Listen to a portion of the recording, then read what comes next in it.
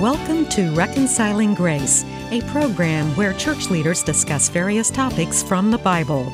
During the discussions, there may or may not always be agreement from every panel member on every point, but there is full agreement on the fact that the way to God the Father is through the reconciling grace of Jesus Christ. This is Pete Becky, one of the associate pastors at West Carrollton Church of the Nazarene, and I want to welcome you to another episode of Reconciling Grace. Joining us on the panel today are Reverend Vicki Cundiff. Vicki is one of the pastors on staff at Countryside Church of the Nazarene in Lebanon, Ohio. Steve Wilson, Christian author, who is also a graduate of United Theological Seminary in Dayton, and Mick Wells, who is one of the co-hosts of the Cross Connection radio program, who has been part of the Wells of Salvation Ministries since 1980. And Mick is the one who's going to be kind of taking the lead today on the program.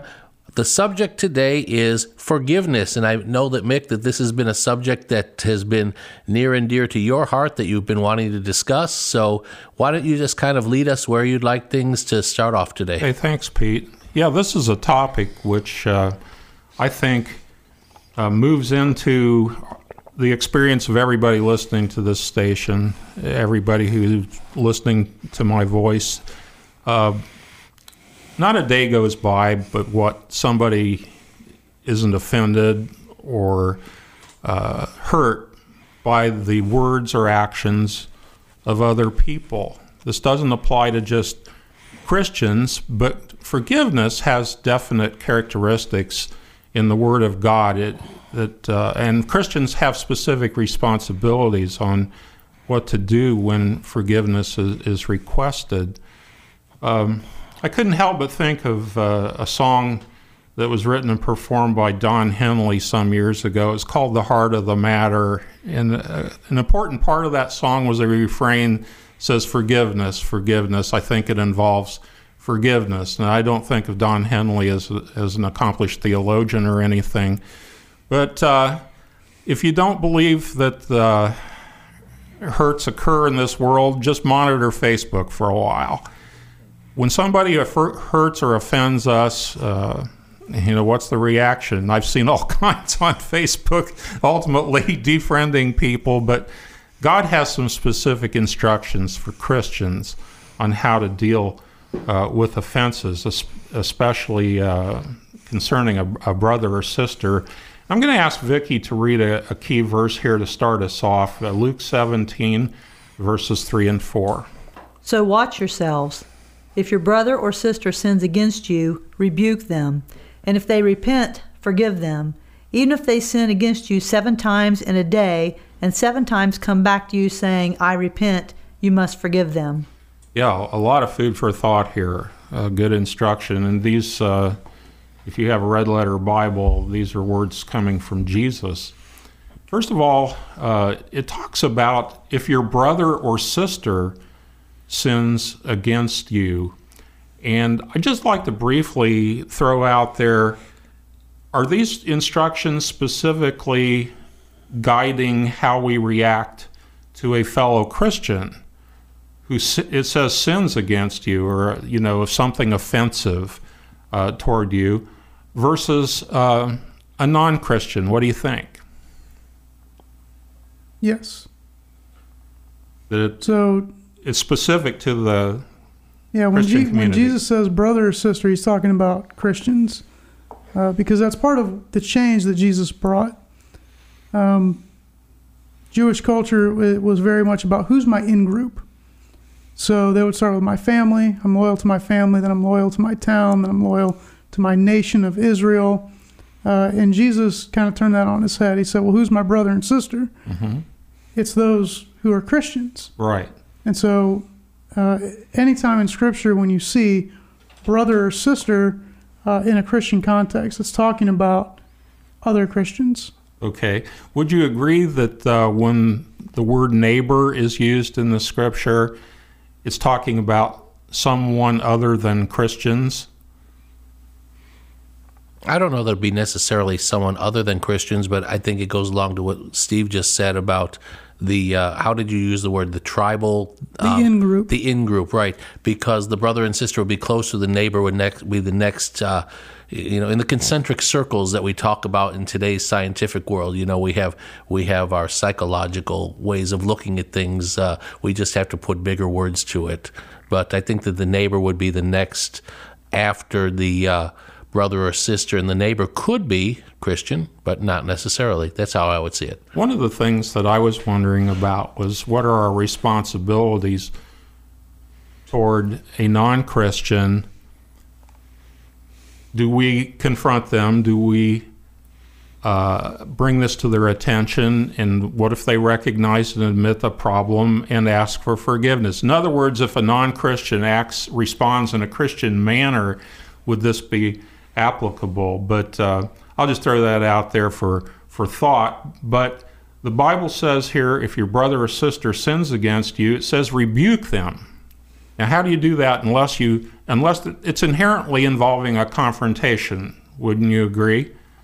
Have any of you ever had the occasion to approach somebody like this in this manner? Yes, Mick. There's been several times.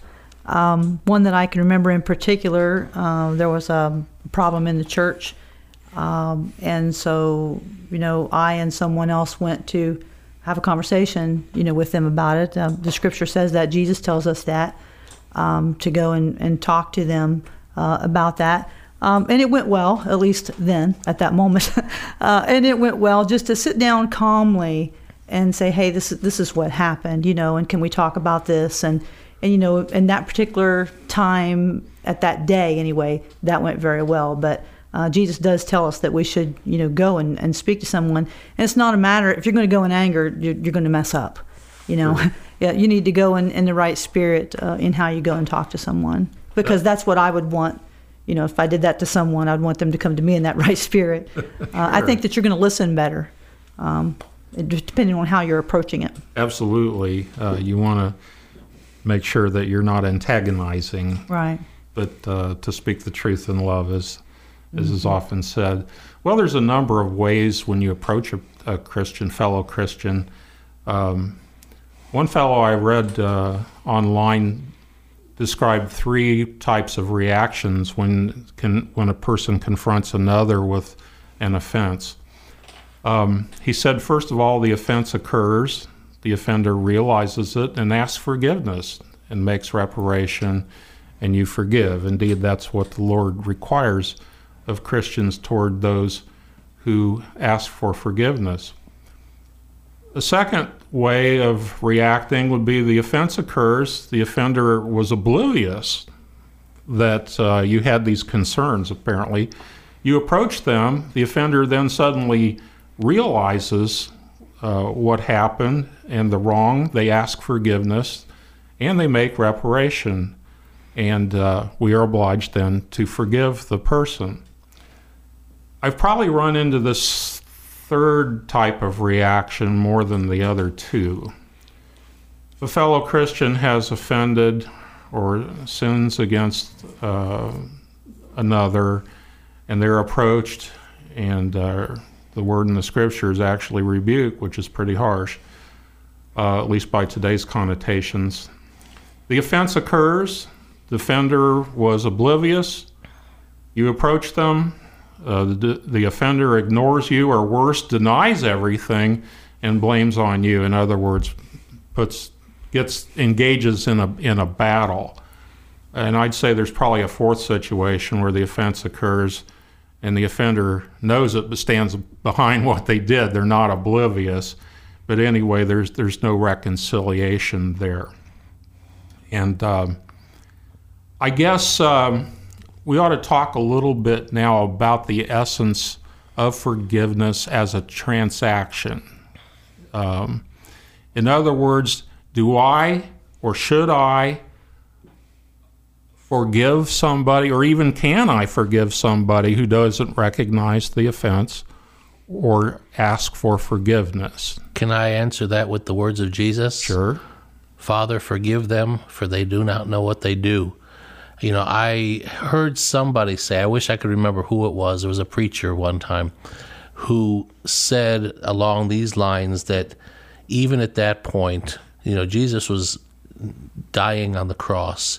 He had been suffering immeasurably. And you notice that he didn't say, Father, I forgive them. He said, Father, forgive them. And this preacher said maybe the implication was that Jesus didn't have the strength anymore to forgive them, but still asked his Father to do the forgiving, which is an interesting way of looking at it. But the point is that Jesus said to forgive them. Why? Because they did not know what they were doing. Well, along those lines, I had a verse here from Acts 7, verse 60, where Stephen is being stoned. Along the same lines, Stephen's plea while being stoned to death, and I quote, "And falling to his knees, he cried out with a loud voice, 'Lord, do not hold this sin against them.'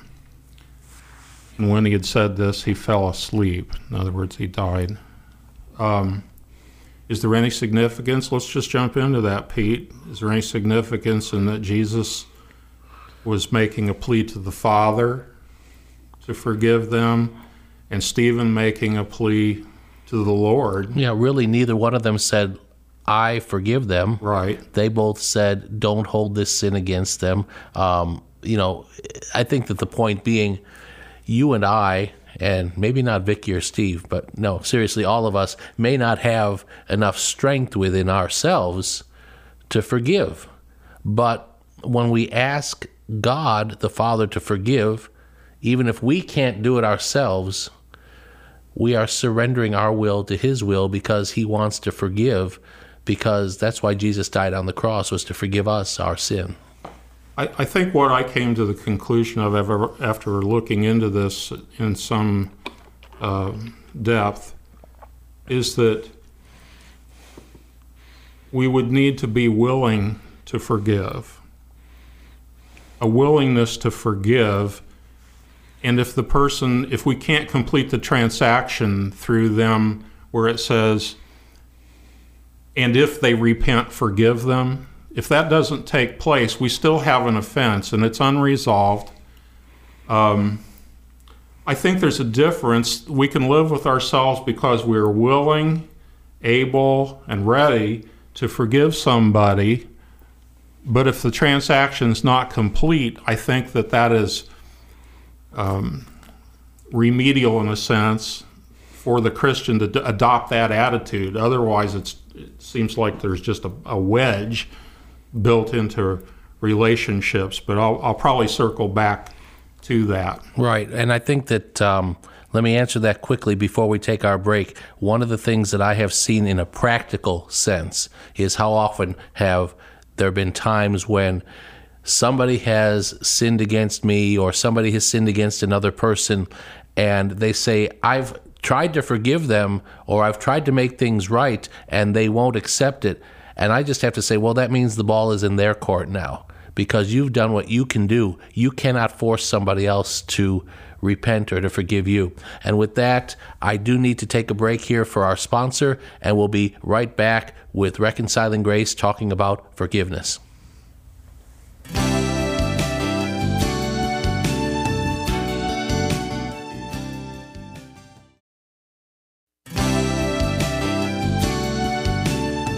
And we're back with Reconciling Grace, and Mick Wells is leading us in a discussion about forgiveness. So, Mick, why don't you pick up where we kind of left off?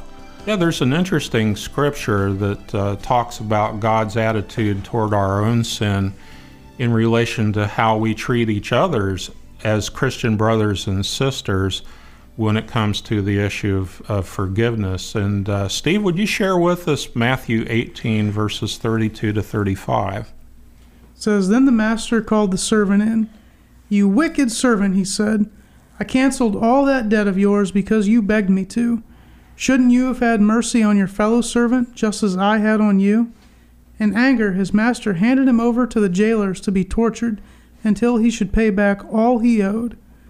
This is how my heavenly Father will treat each of you unless you forgive your brother or sister from your heart."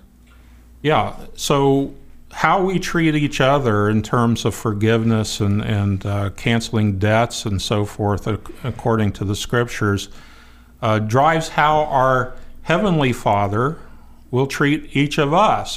That's significant, because we have to be willing to do what we're looking to our Heavenly Father to do for us. If He's going to forgive us our sins, we need to be willing to forgive fellow brothers and sisters from the heart. But I'd like to zero in on those last three words, from the heart. It would have been fine for me if it says how the Heavenly Father will treat each of you unless you forgive your brother or sister, period. But it goes on to say, from your heart. Is that significant? What does it mean to forgive from your heart? Does that mean that you have to feel the act of forgiveness? No. So in the Old Testament and in this Jewish culture, heart does not mean feelings. Heart is you. It's the core of your being. So I would say forgive from your heart means to make an active choice to forgive that person. It's not someone offends you and then years later you're like, oh, I totally forgot about that. It's not a passive forgiveness. It's not something that time heals. It's something where you decide, I'm going to forgive that. Even if it still hurts, right? Yeah. So does it have anything to do with genuineness or sincerity? I think so. I think it's a matter of the heart, but it's still a choice. Like you said, I totally agree with what he said. It's a choice that you're making, but when I say it's a matter of the heart, that's the kind of heart that God wants us to have.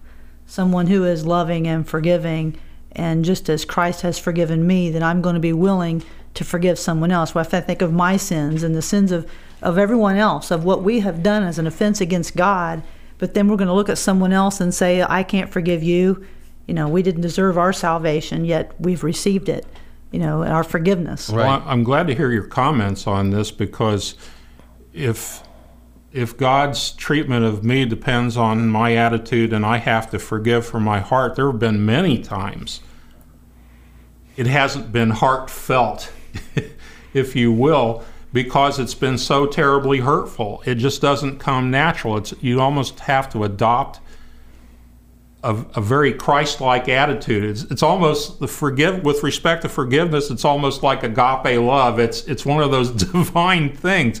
Okay, Lord, you told me that I need to forgive, and I choose to forgive, but I sure still don't feel good. Well, that's right. It's a decision, though, that you make. That's like the agape love is not a feeling, it's a decision. And as you said, you might not feel good about it, but you have submitted to doing what the Lord told you to do, even if you didn't feel like it. And I think that is from the heart. It's not a flippant. To me, it's something flippant would be not from the heart. Okay, I forgive you. Kind of like when a little child hits his brother or sister. Now you apologize. I'm sorry. That's not from the heart. That's I don't want to get punished. But what you described, I think, is a decision, a clear decision to submit to the will of God, even though you didn't feel it. It's an obedience, right, to what God wants us to do. But we have to think about what that forgiveness is going to do for us. Sometimes we're so focused on whether or not someone needs that forgiveness, whether they deserve that forgiveness, and we're not thinking about what it's doing to us in our own heart. If you don't forgive, the anger that you're going to feel, the bitterness that's going to crop up, and the resentment that's going to be there. And every time you think about it, then you're going to be mad at that person. And I've heard this said, and I believe this with all my heart, that you are essentially allowing someone else to control you when you don't forgive. They don't know that they're doing it, but you're being controlled by their behavior unless you forgive someone. So forgiveness is about, as Steve said, the choice that we're making, the willingness that we're going to adopt God's heart, and that we're going to forgive people because that's the right thing to do. Not only is it right before God, but it's right for me in my own heart, because then no matter how they behave after that, I'm going to be able to feel good about myself, even if they don't ask for forgiveness, because the Bible does tell us, not to take revenge.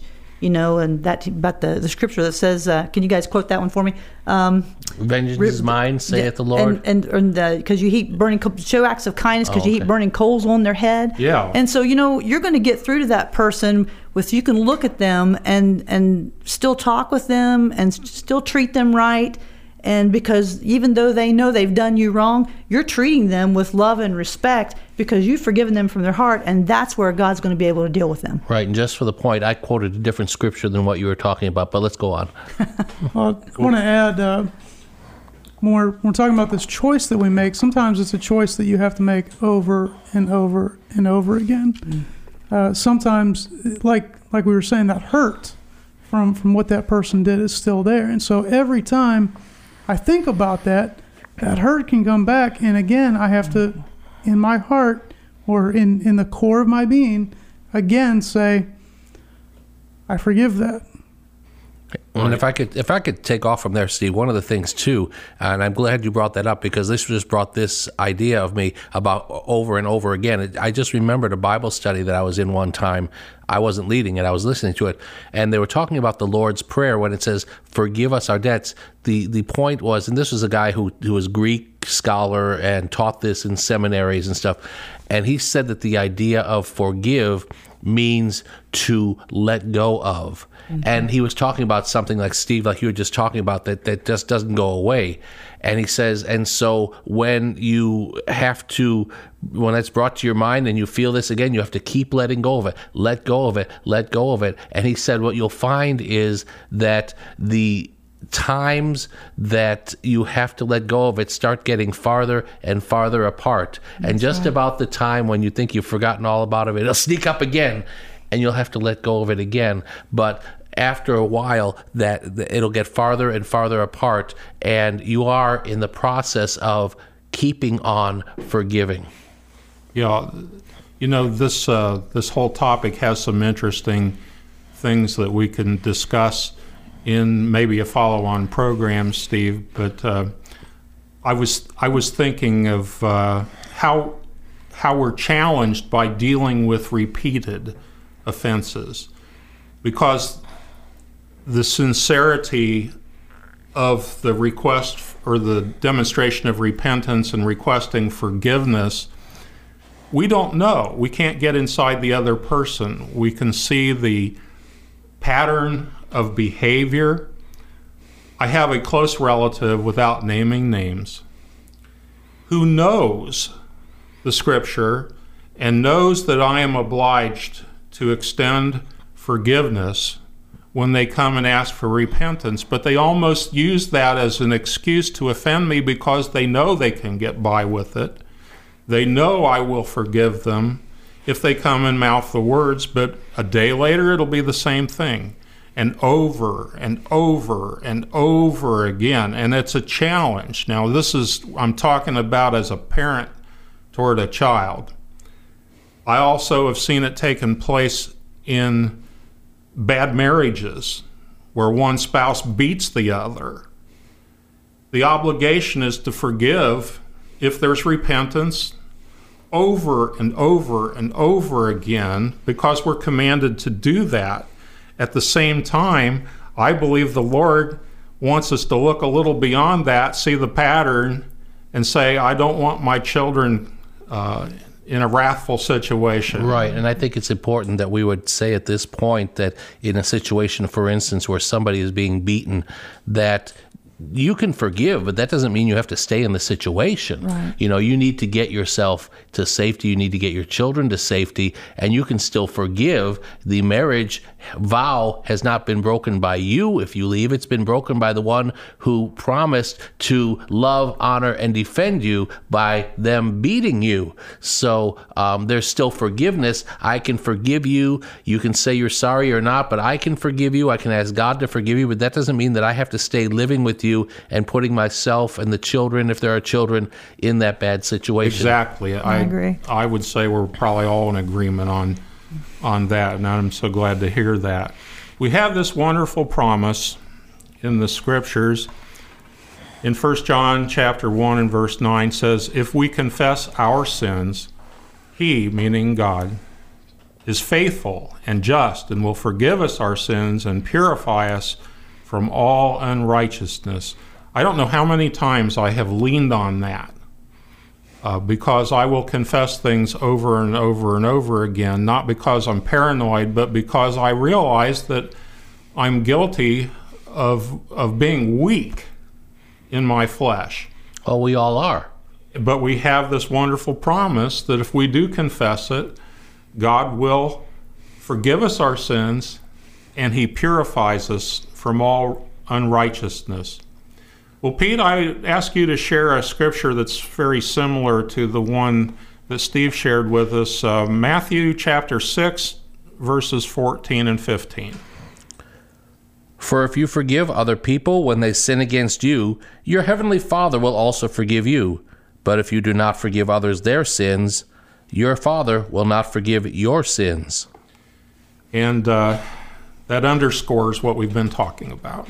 It does. That if we recognize that that we have offended somebody or sinned against somebody or somebody sins against us, we're to follow through with what Jesus instructed to do, because Jesus' own attitude toward us in terms of forgiveness is affected by our attitude toward how we forgive other Christians. Now, I don't want to get off on a rabbit trail, but just to share that this section of Scripture comes immediately following what we call the Lord's Prayer, where he has said, forgive us our sins, or forgive us our debts, or forgive us our trespasses as we forgive those who trespass against us. This is the one thing that he elaborated on after the Lord's Prayer. So he kind